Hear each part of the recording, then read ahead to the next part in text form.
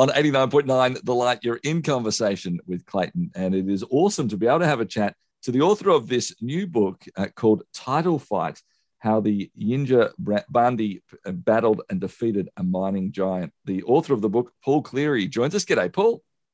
G'day, Clayton. It's so good to have a chat to you, and I am really looking forward to getting into this story and the research you've done, and what a fascinating story it has, and I suppose the implications actually for all Australians as we move forward, especially around native title and these sorts of things. But before we get to that, could you tell us a little bit about yourself? You've been a writer for many, many years, a journalist for many, many years, and it's sort of changed focus just a little bit here and there, but you've always dealt with the big issues. Can you tell us a bit of your journey, why you even got into reporting and journalism in the first place?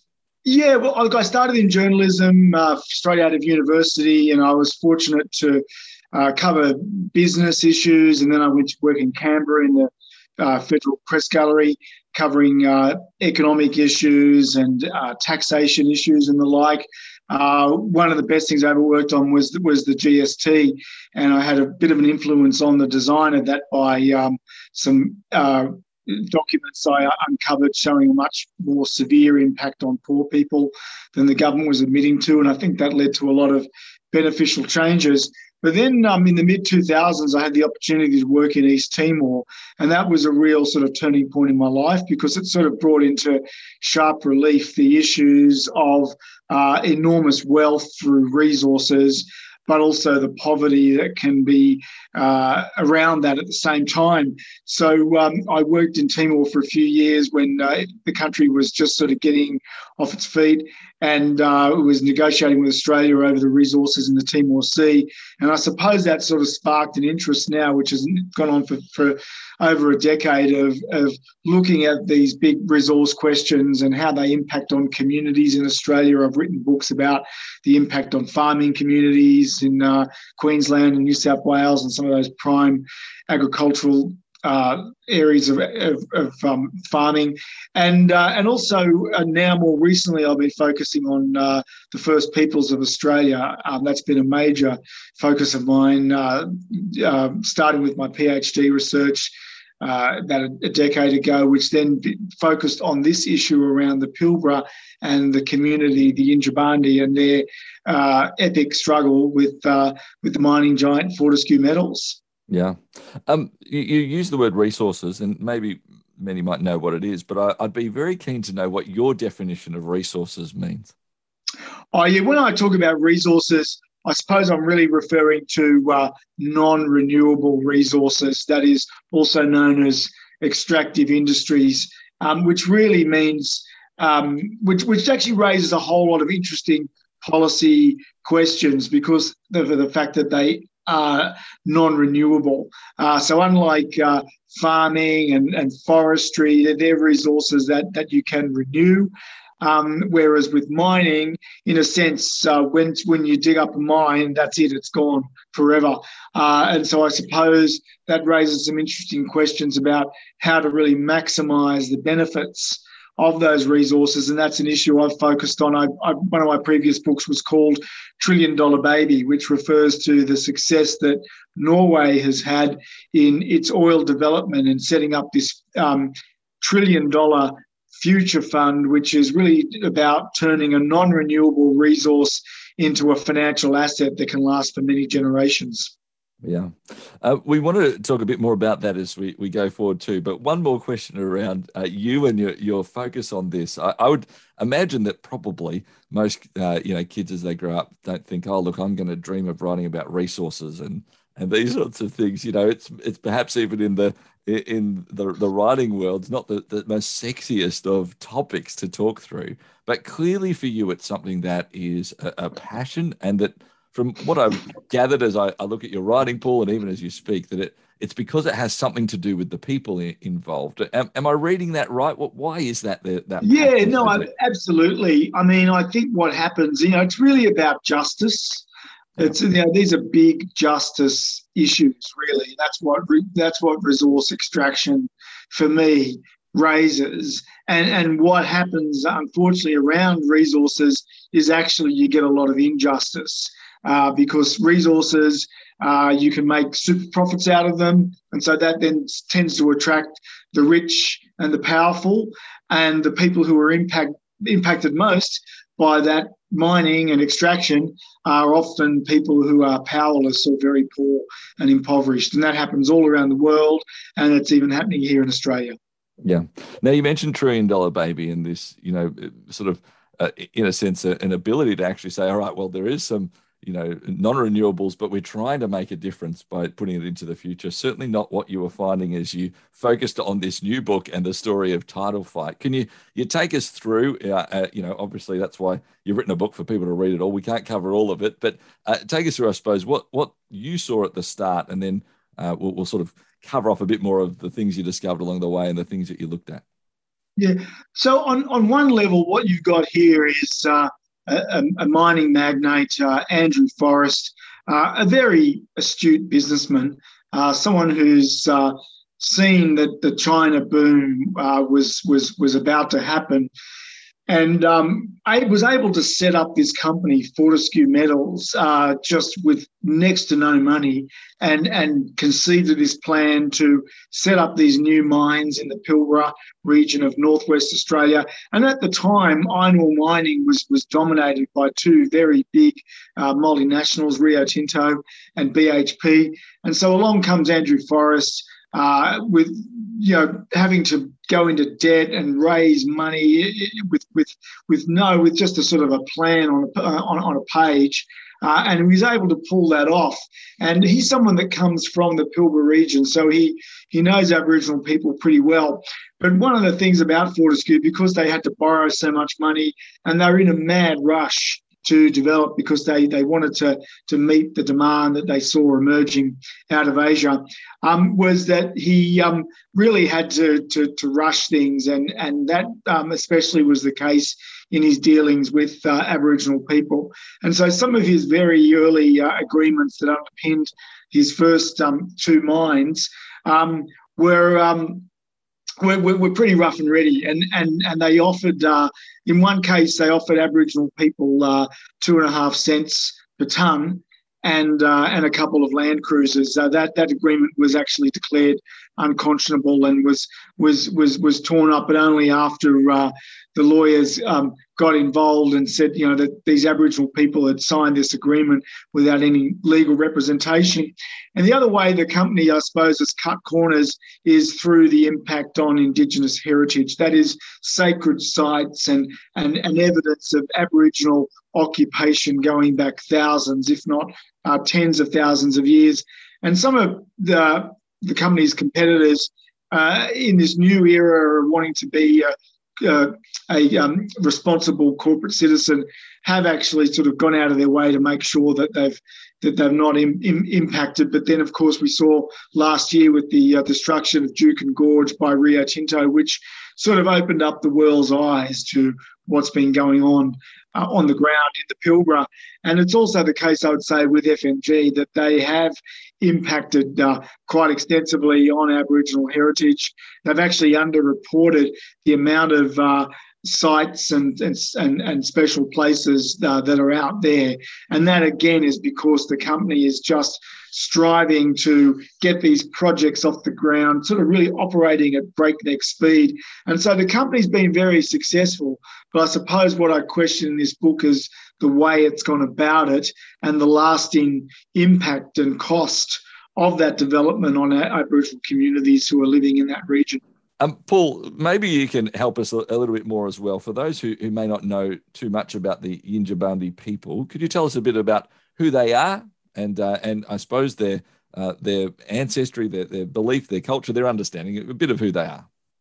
Yeah, so the Yindjibarndi people, they're one of several groups that preside over the Pilbara region in the northwest of Australia. Their area is about 15,000 square kilometres, so about 5 times the size of Greater Sydney or Melbourne. And their country starts about 100 kilometres inland from the coast, and they preside over these highlands. They're known as Highlanders. And as a result of being in the highlands, they were actually less impacted immediately by colonisation from the 1860s. And that's why a lot of their country does contain great expanses of Aboriginal heritage, sacred sites, rock shelters, and the like. And in fact, some of the archaeologists that looked at this area when mining was starting described part of their country as a rare find. And that is because part of it was actually what's known as unallocated Crown land. It wasn't land that was given to pastoralists, probably because it was a bit more rugged and remote. And as a result of that, they discovered all these great examples of ancient occupation, the sorts of things that we saw in the headlines with the Duke and Gorge tragedy last year.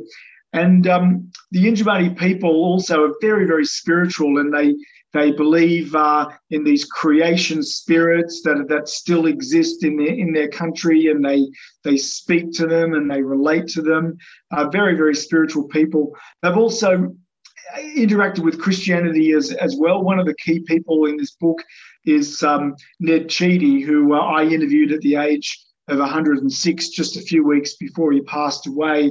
And he was a lay preacher in the local Pilbara church, and was also someone who campaigned against alcoholism and went around the state and his region doing that. So very, very spiritual people. And I think one of the things that comes out in this book and in the court proceedings is their very deep spirituality and their connection to country.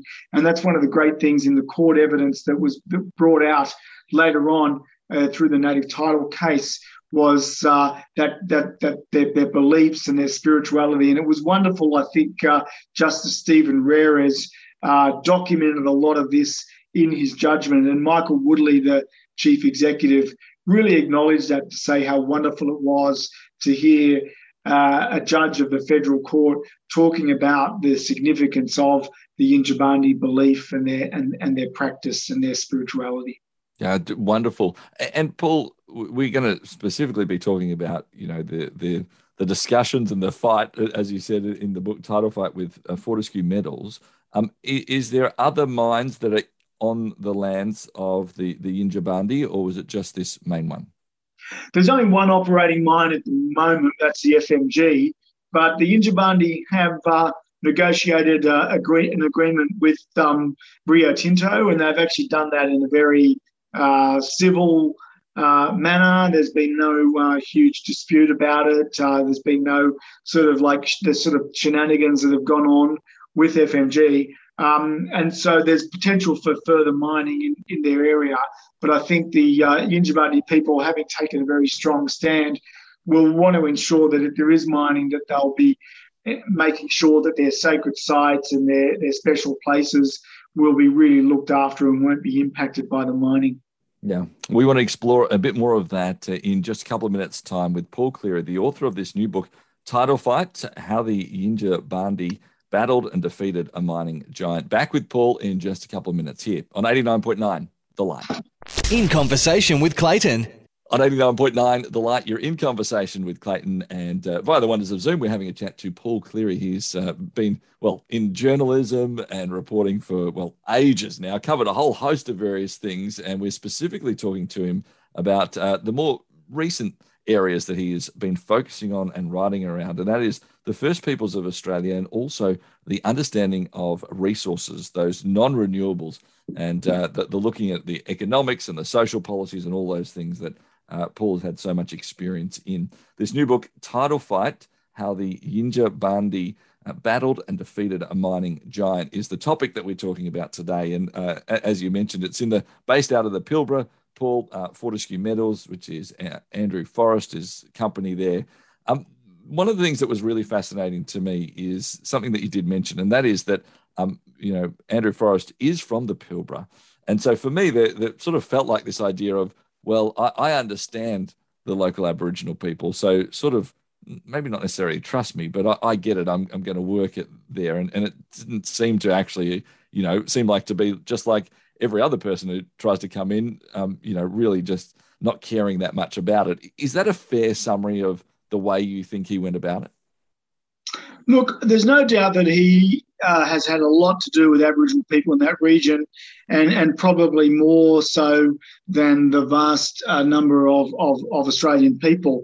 But however, I think coming from that particular region, I suppose, gives him a particular point of view. And that is, I mean, the history of this region, like most parts of Australia, but in particular the Pilbara, where it was settled by pastoralists from the 1860s onwards. And I mean, Aboriginal people were virtually treated as slave labour. They were driven off their land. The land was taken by pastoralists. And of course, then there was a labour shortage. And so there was a need to go and get the Aboriginal people to work on those stations. And that's what they actually did for a century, until government policy came in and said that they should actually be paid a fair wage. And as a result, the pastoralists actually turfed many of the Aboriginal people off the stations, and they ended up in places like Roebourne, where the Yindjibarndi people are now mainly based. And so I think, he's sort of coming from that sort of perspective of Aboriginal people, in a sense, being, sort of a servitude in a way, not really equals, I would say.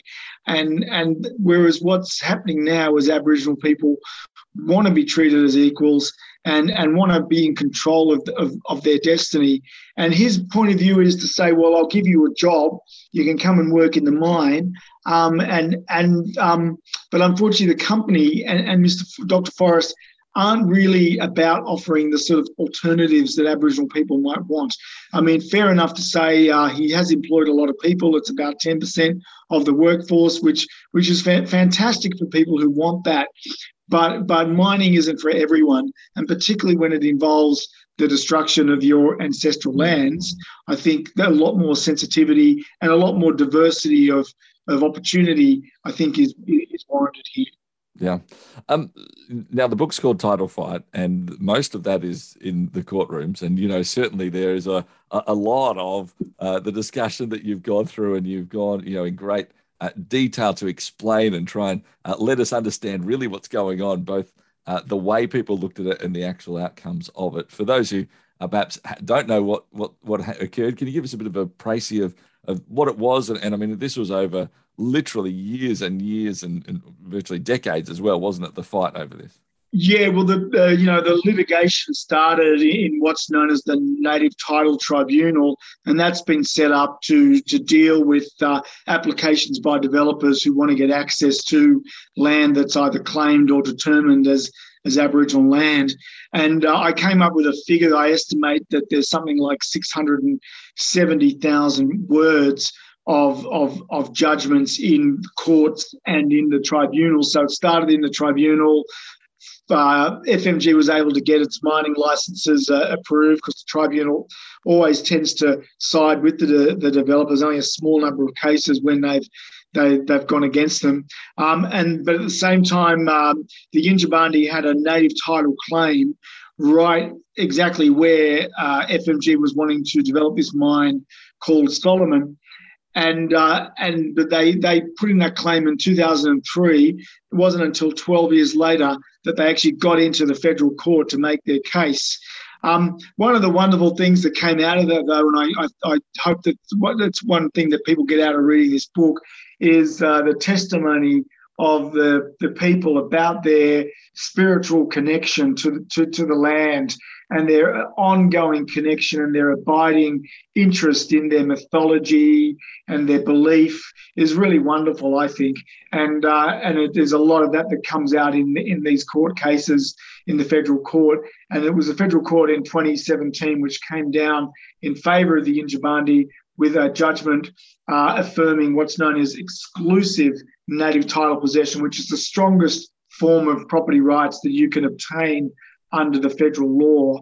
And then FMG went and appealed that all the way to the High Court. It wasn't until May last year, after 6 years of legal wrangling through the courts, that the Yindjibarndi finally prevailed. And what does that mean in reality for FMG and the Yindjibarndi people?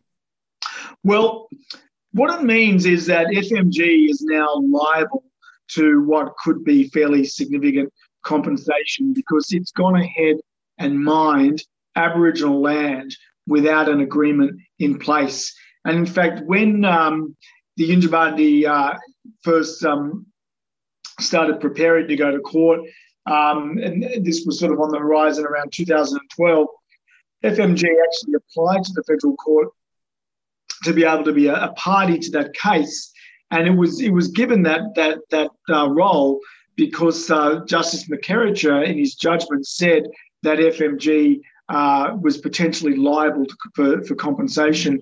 Now, given that the Yindjibarndi have the strongest form of native title, I think that this is uncharted territory, by the way. This has never really happened before, that a mining company's gone and mined without an agreement. But that could set up the Yindjibarndi for a very substantial settlement. FMG's earned $20 billion of revenue from this land since the mine began in 2013. It's a very substantial amount of money. And it's about 20% of the value of the company or 20% of the wealth of the Forrest family. And so it's potentially a very significant settlement as a result of these actions by FMG. Yeah. And from a very practical level, I'm assuming there's no more mining currently occurring? Oh, no, there is. So the FMG can actually continue mining. The Yindjibarndi, even having that strong result, they actually can't stop the mine, but what they can do is to sue for compensation. So, unfortunately, in Australia, when native title was introduced in 1994, there was no way that the political powers at the time who controlled the Senate would allow Aboriginal people to have a right of veto, even though it actually does exist in the Northern Territory under a law called the Aboriginal Land Rights Act, which was introduced by Whitlam and incredibly then enacted by the Fraser government in 1976. And that does give the right of veto. But under the Native Title Act, there is no right of veto. So it's not a very strong law, but the best you can do is to try to seek compensation for any activities on your land that you don't agree to. And I mean, I think from most of us who clearly haven't done as much research or looked into this as you have, Paul, that seems ridiculous in that, especially once somebody has, as you said, this strongest form of exclusive native title, that this is a site of spiritual significance and its significance for the community, that actually once they have that, they can't say, actually, okay, we're going to talk about compensation for what's happened in the past, but now we've got the ruling. But from now on, there's no more mining. We have the choice about that. It seems to make sort of more logical sense that should happen. Yeah, no, you'd think it would. But unfortunately, I guess what you'd say, the answer to that is what we have in the Native Title Act is a form of property rights, but a fairly weak form. Yeah. And even though under exclusive possession, you're actually meant to be able to say, what can go on your land. FMG has got away with it, so it's continuing to mine. And the Solomon mine that exists today, it's around 40% of the company's operations. So it's a very substantial mine, about 75 million tonnes a year. And so, $10 billion of revenue last financial year that the company has obtained from this mine.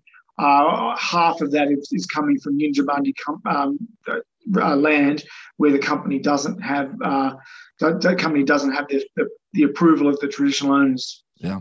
Do you know when we are expected to know what the settlement will be? The Yindjibarndi haven't yet lodged their claim.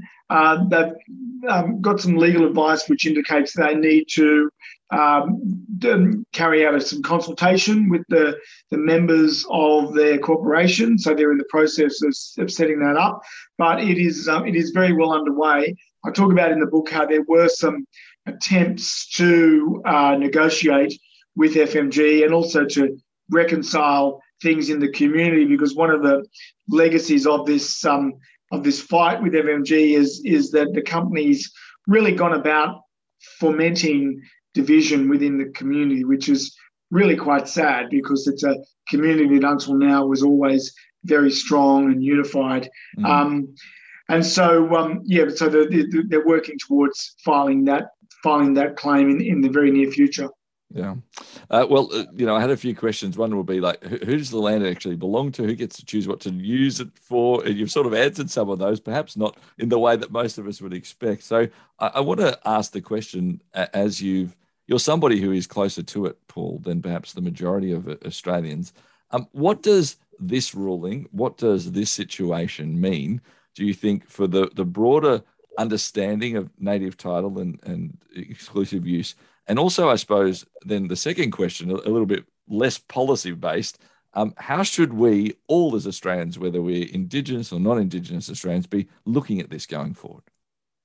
Yeah, no, it's a great question. I mean, I guess one of the things this whole episode shows is just that if you want to stand up for yourself as an Aboriginal community, this just shows you what you have to go through.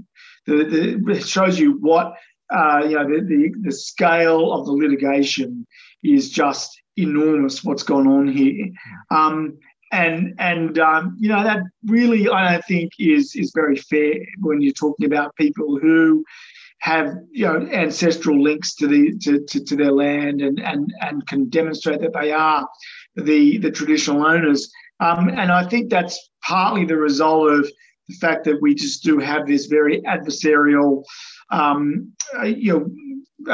Western legal system at play here. But and also we've had governments as well siding with the developers. So in the case of the Yindjibarndi, they were not just up against the company, but also the government was opposing them at the very same time. And so I think perhaps we need to think about a less adversarial approach, because, I mean, it's incredibly costly what's gone on here. It takes up a huge amount of resources of the federal court as well, Federal Court of Australia, which is government funded and perhaps could be looking at spending its time looking at more worthwhile and issues that involve real injustice. But in Victoria, for example, you have what's called a system that allows parties to settle with the government, and this is obviously issues that involve government land, Crown land. But in fact, the law in Victoria is, I think, not a bad model to think about. So it's a much more progressive and sympathetic situation for traditional owners to operate in, and I think that's something that we could think about in the future. Yeah. Paul, thanks so much for all the work that you've done on a whole host of various issues, and certainly with this new book, Title Fight. We wish you all the best. Thanks for giving us your time and helping us understand this topic, the issues that occurred, the outcomes as well. It's been fascinating. Really appreciate it. Thank you very much. Paul Cleary is the author of the book Title Fight, here on 89.9 The Light.